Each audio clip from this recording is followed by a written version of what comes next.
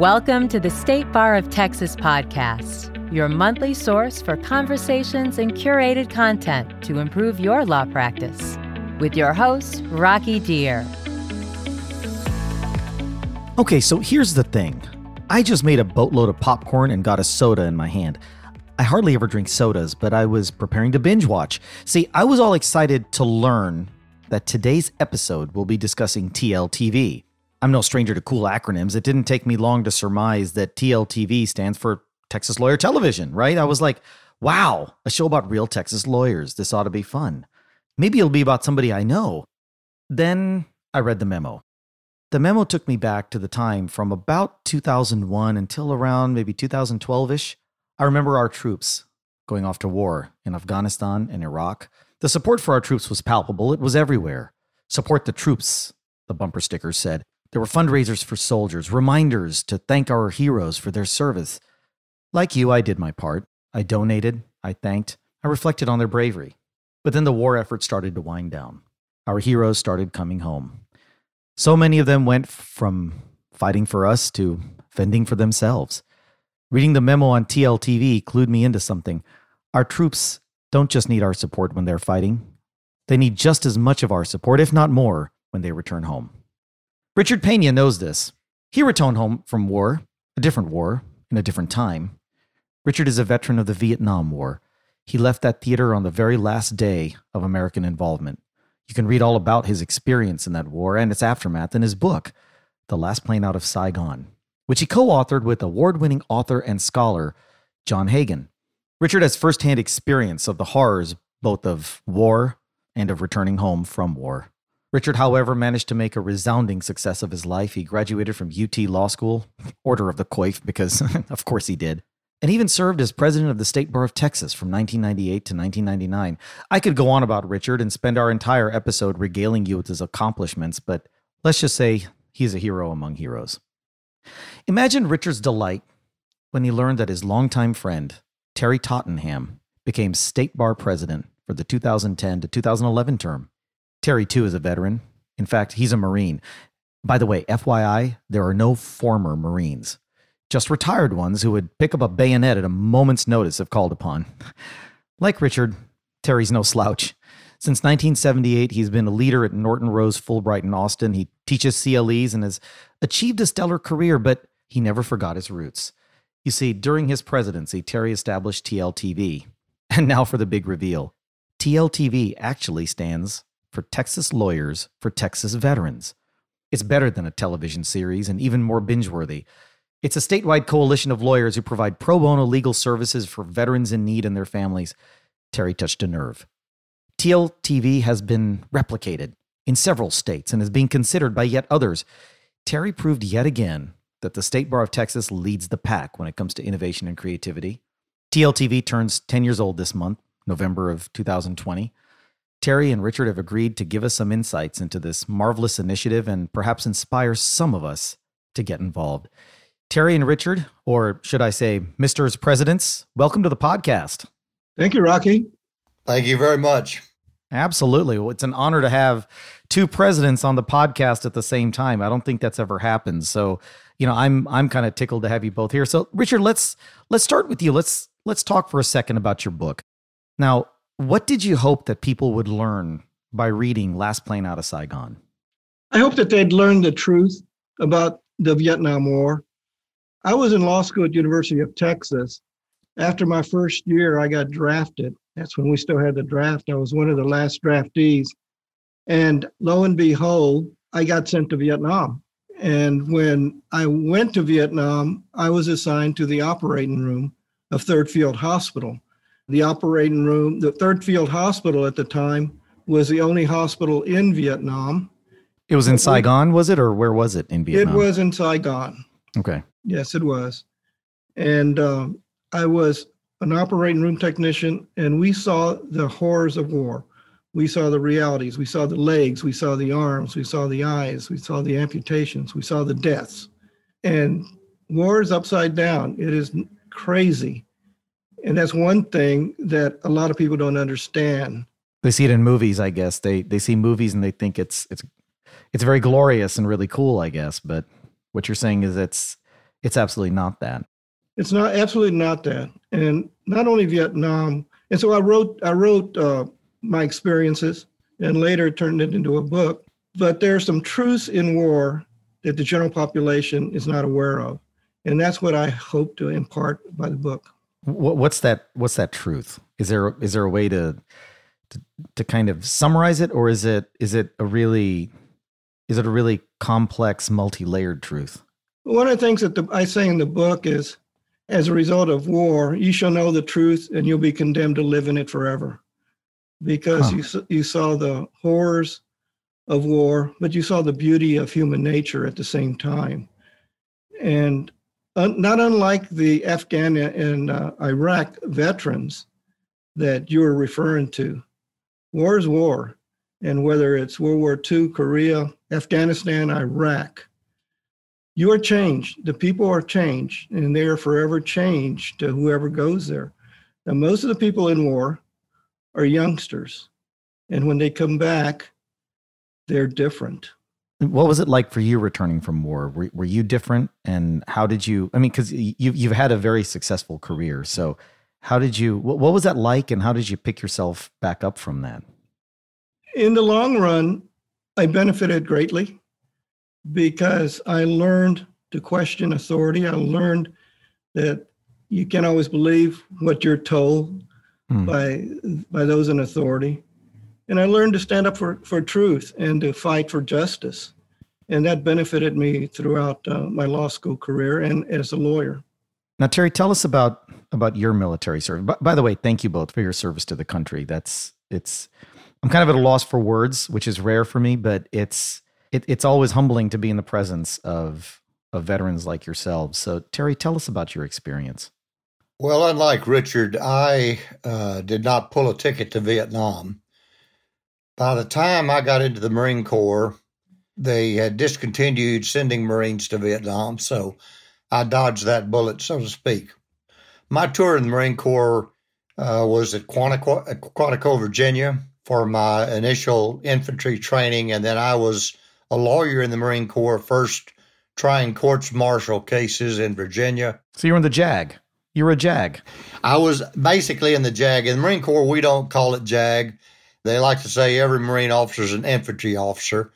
But I had a legal billet, and I was a lawyer in the Marine Corps, trying cases at the trial court level and then handling cases on appeal at the appellate court level.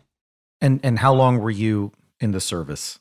I was in the service for 4 years and really had great opportunity because I was able to get a Master's of Law at night at George Washington University on the GI Bill because I was stationed in Quantico, Virginia, which was only an hour or so out of Washington.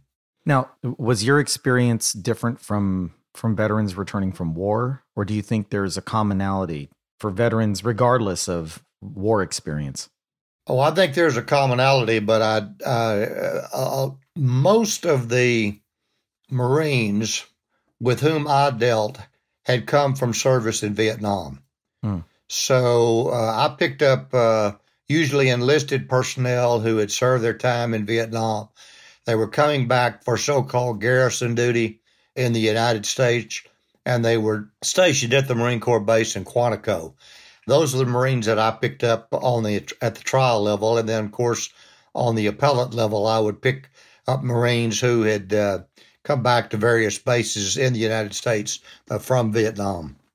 So were you a defense lawyer, or were you prosecuting these cases, or were you on both sides depending on the case?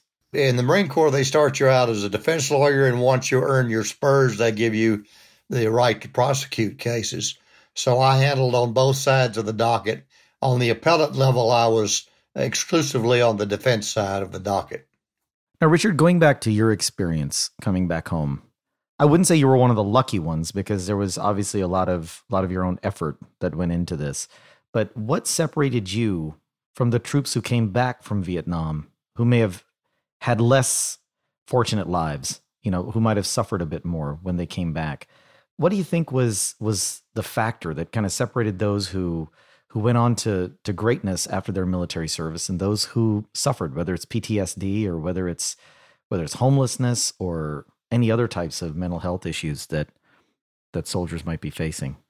Everybody's different. Their upbringings are different. Their character is different. I benefited by the fact that I was a bit more mature than the other draftees. A lot of them were just 18 out of high school. I had gone through undergraduate school and I had a year of law school. So you were 22 at that time? I was about 22. Yep. Okay. 22, 23. And I think that made a difference. But also when I was in Vietnam, I had the benefit of having gone through the 60s on college campuses of the protests against the war and having benefit of that experience. And when I was in Vietnam, the overriding emotion that I had was anger, because I was angry that these young men were dying needlessly. And I think that fueled a lot of my book, and it fueled me when I got back to go on through law school and to accomplish some of the things I've done. I'll ask this to Terry, but really it might be for either one or both of you. What are some of the special needs that veterans have when they finish their military service that might be different from people in the non-veteran population? Most people assume that veterans only need assistance in getting their VA benefits. The fact of the matter is that a veteran has the same legal needs as any other citizen, ranging from family law issues, child custody, wills and estates, real estate issues, business type issues, a wide range of legal issues that any other citizen would face. These are the kinds of issues that our veterans face when they return from their service. So how is that unique from, because you said a second ago that veterans have a lot of the same needs as non-veterans, but obviously you started TLTV to try to serve veterans in some way. So what are some of the unique needs that TLTV is trying to address? Well, the reason we started TLTV was to recognize what you have heard from Richard and his great service in Vietnam. These are men and women who have put their lives on the line for us and served in foreign lands in many cases. And when they came back from that service, were discharged, hit a recession in this country, they were in dire straits. They needed help. And so we were there to hopefully provide the kind of help that we were trained to provide, and thereby help them get back on their feet. And we owed it to our veterans.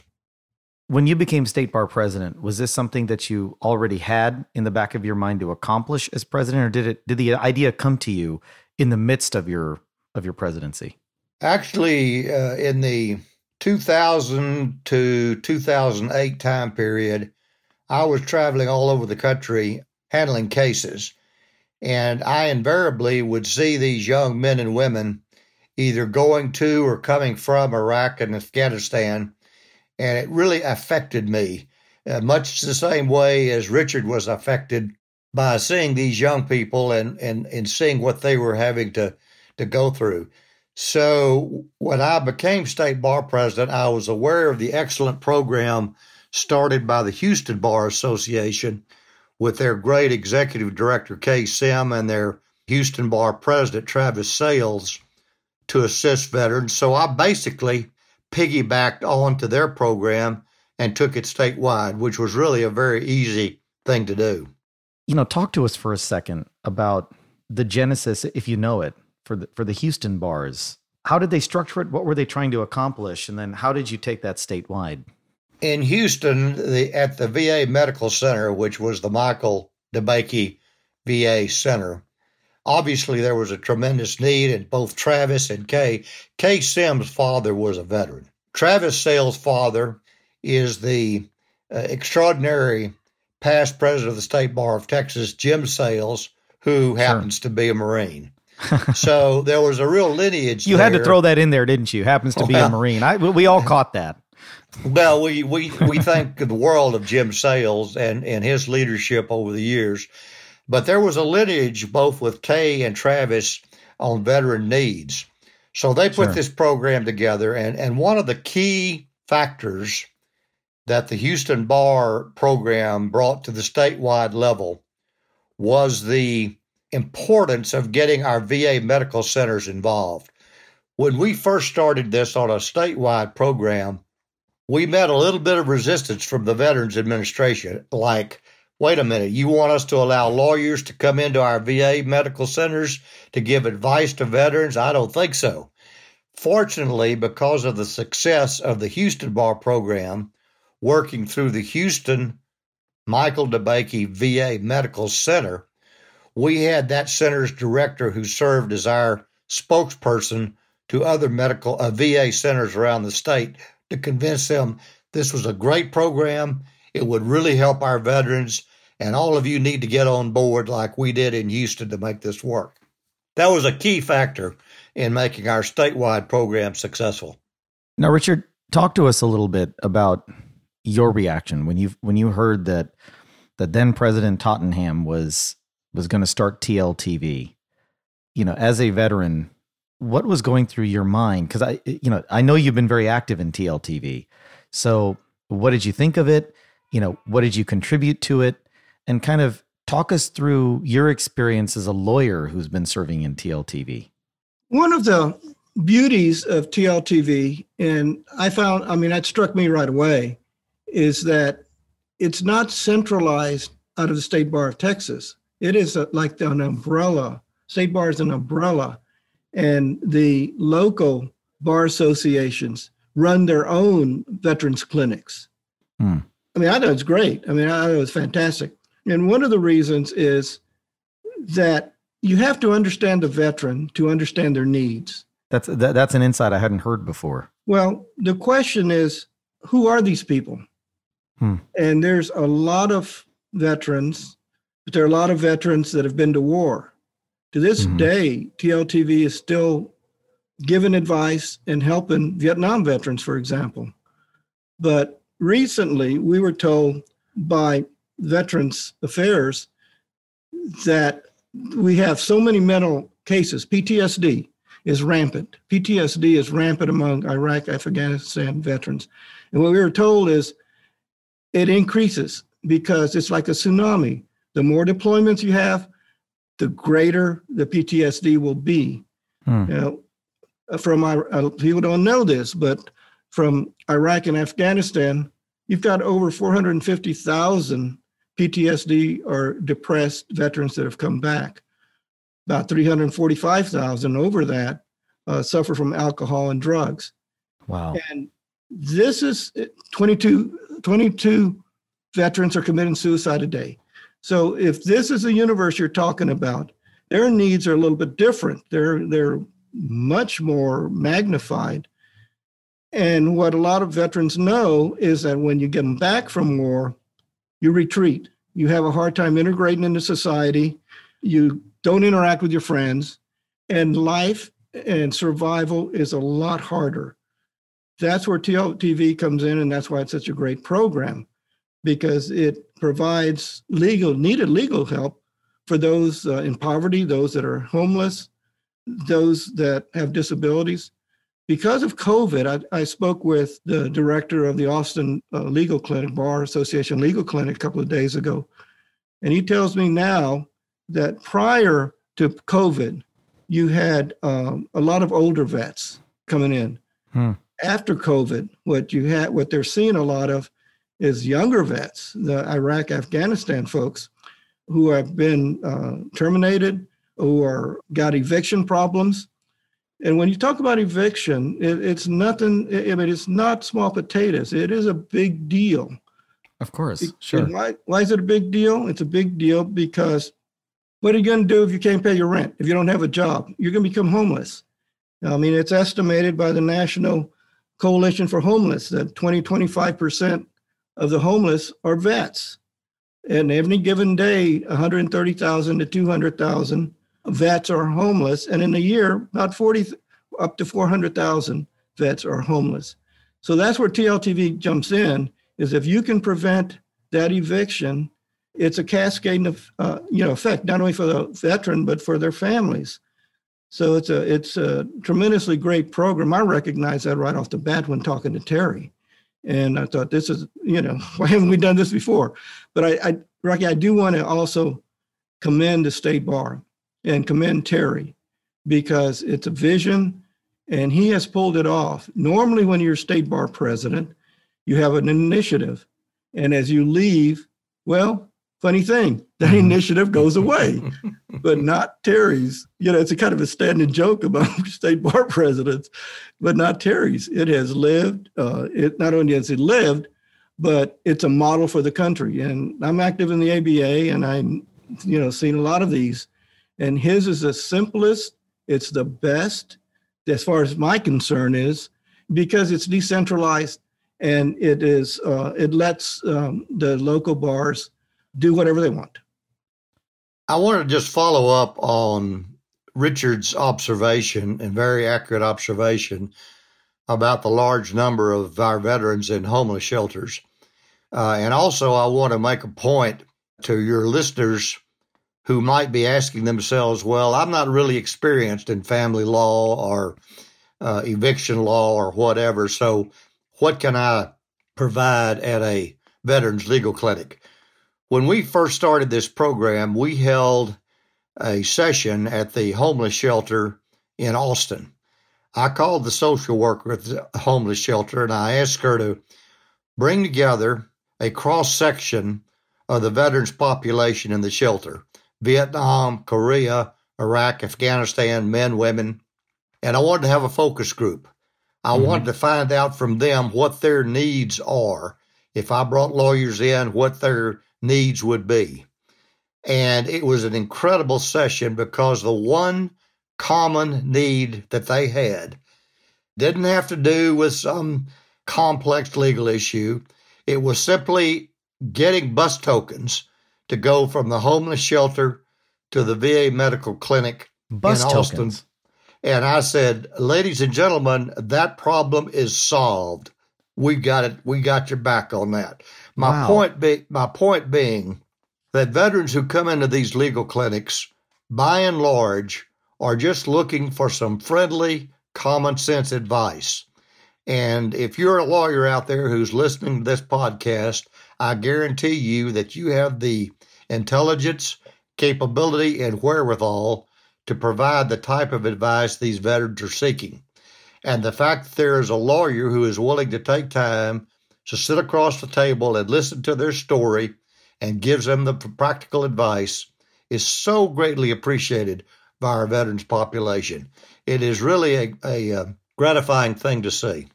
I wanted to ask a kind of couple of follow-up questions to the wonderful explanations that both you and Richard gave.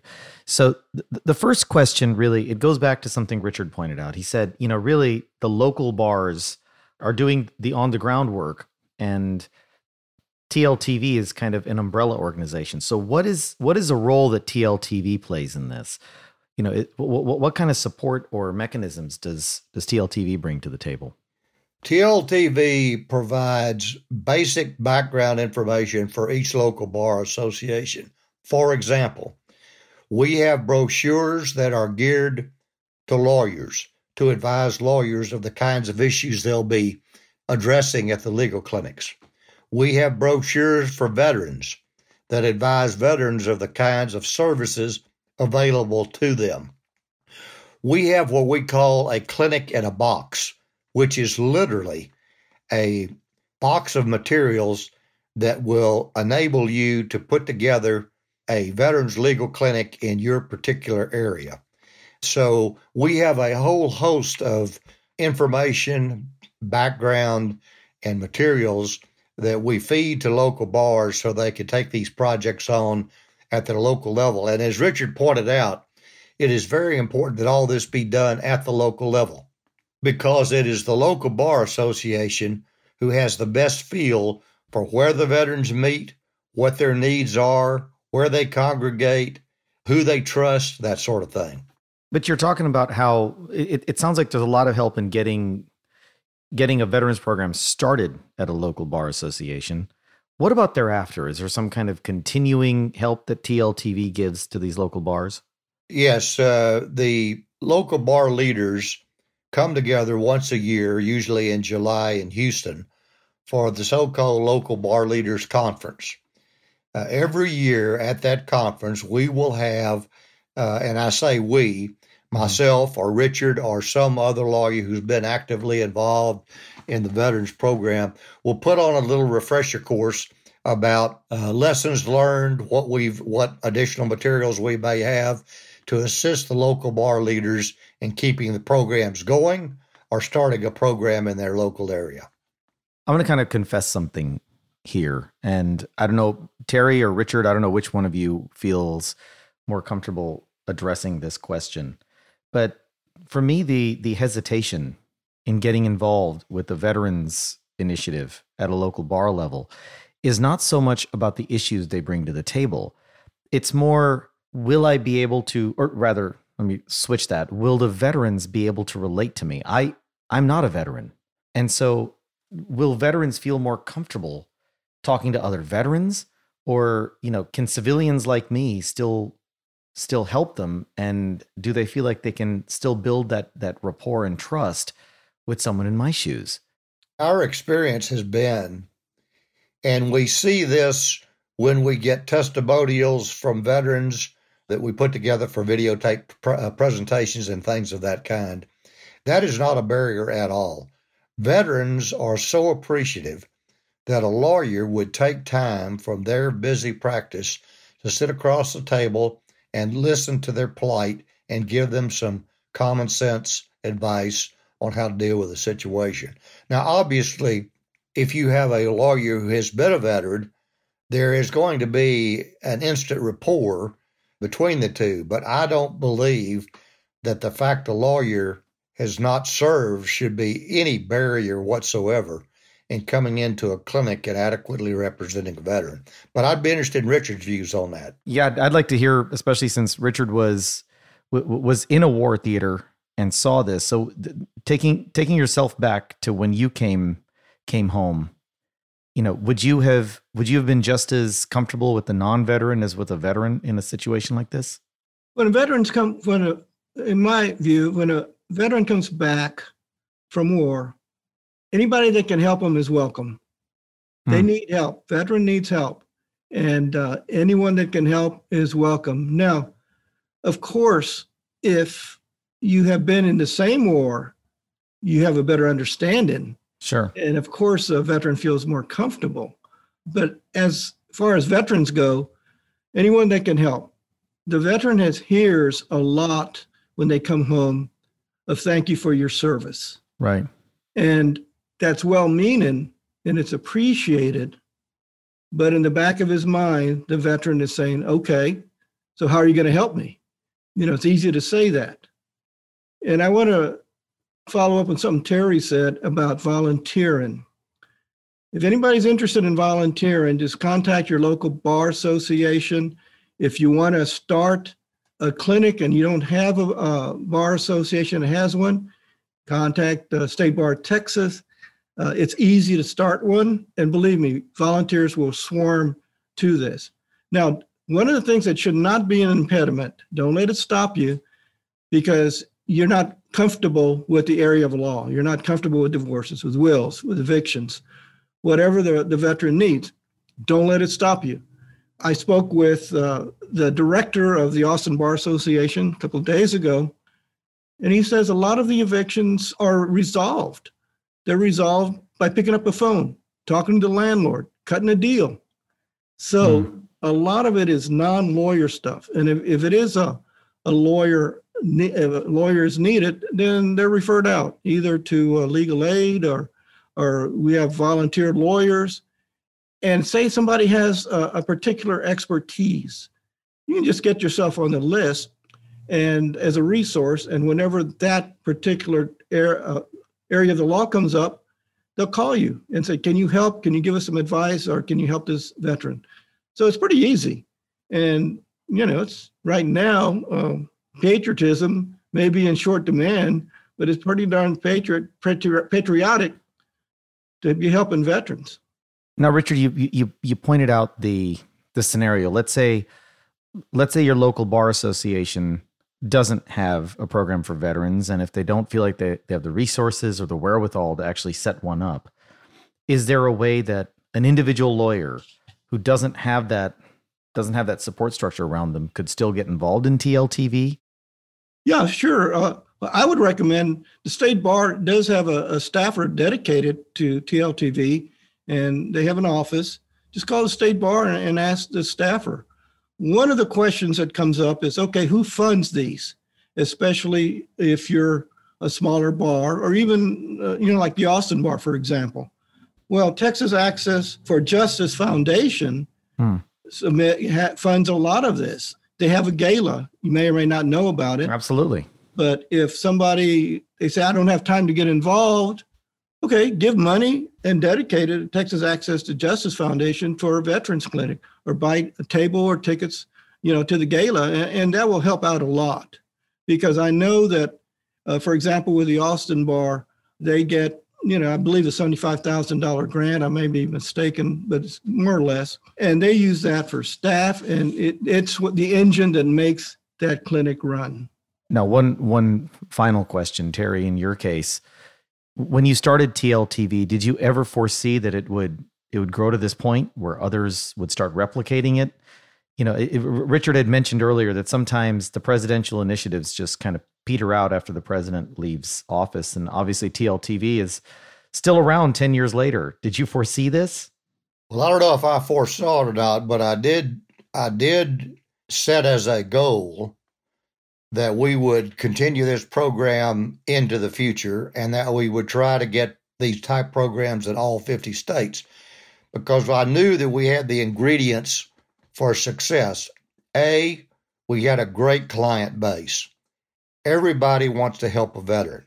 B, we had a project that was ready-made for local bars to pick up and run with. And every local bar wants a project. And C, we had the kind of initiative that would make lawyers feel good about being lawyers, because they were helping a veteran. So I knew we had the key ingredients for a successful program. It was just a matter of sort of reaching out and touching all the bases to implement it on a permanent basis here in Texas and around the country.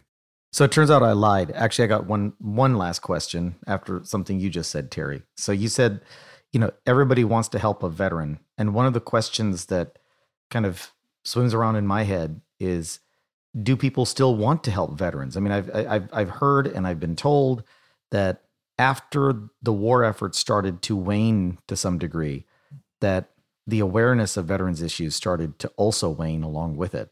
Do you think there is still as much enthusiasm for veterans, or do we need to do more to try to educate people on the needs and plights of veterans? Well, I think since only 1% of our citizens actually serve, we do need to continually, wherever possible, educate people about the needs for veterans. However, I think that lawyers in particular are still standing in line and responding to the call for veterans help. As Richard mentioned, he's been very active in the American Bar Association, and they've got a task force that's looking at this in a wide-ranging way, so that these programs are still very active and very viable, and lawyers are still responding to the call. So I don't think that's a problem. Richard, Terry, unfortunately, we are out of time. I could talk about this all day. This is a fascinating topic. And congratulations to both of you on the success of TLTV, celebrating 10 years. And here's to many more decades of success with TLTV. I also want to thank you both again for your military service and, of course, your service to the State Bar. And you guys joined us today. That's a big deal. Thank you for that as well. So thank you, both of you. Thank you. Thank you, Rocky. Now, if you would like to learn more about TLTV, please be sure to read about it in the November issue of the Texas Bar Journal. And finally, I want to thank you for tuning in and encourage you to stay safe. Make sure you follow all applicable orders for dealing with COVID-19, and please advise your clients and loved ones to do the same. This situation is changing fluidly and quickly, so please seek out legal counsel if you have a question or have a need. If you like what you heard today, please rate and review us in Apple Podcasts, Google Podcasts, or your favorite podcast app. Until next time, remember, life's a journey, folks. I'm Rocky Deer, signing off for now. If you'd like more information about today's show, please visit LegalTalkNetwork.com. Go to TexasBar.com/podcast, subscribe via Apple Podcasts and RSS. Find both the State Bar of Texas and Legal Talk Network on Twitter, Facebook, and LinkedIn, or download the free app from Legal Talk Network in Google Play and iTunes. The views expressed by the participants of this program are their own and do not represent the views of, nor are they endorsed by, the State Bar of Texas, Legal Talk Network, or their respective officers, directors, employees, agents, representatives, shareholders, or subsidiaries. None of the content should be considered legal advice. As always, consult a lawyer.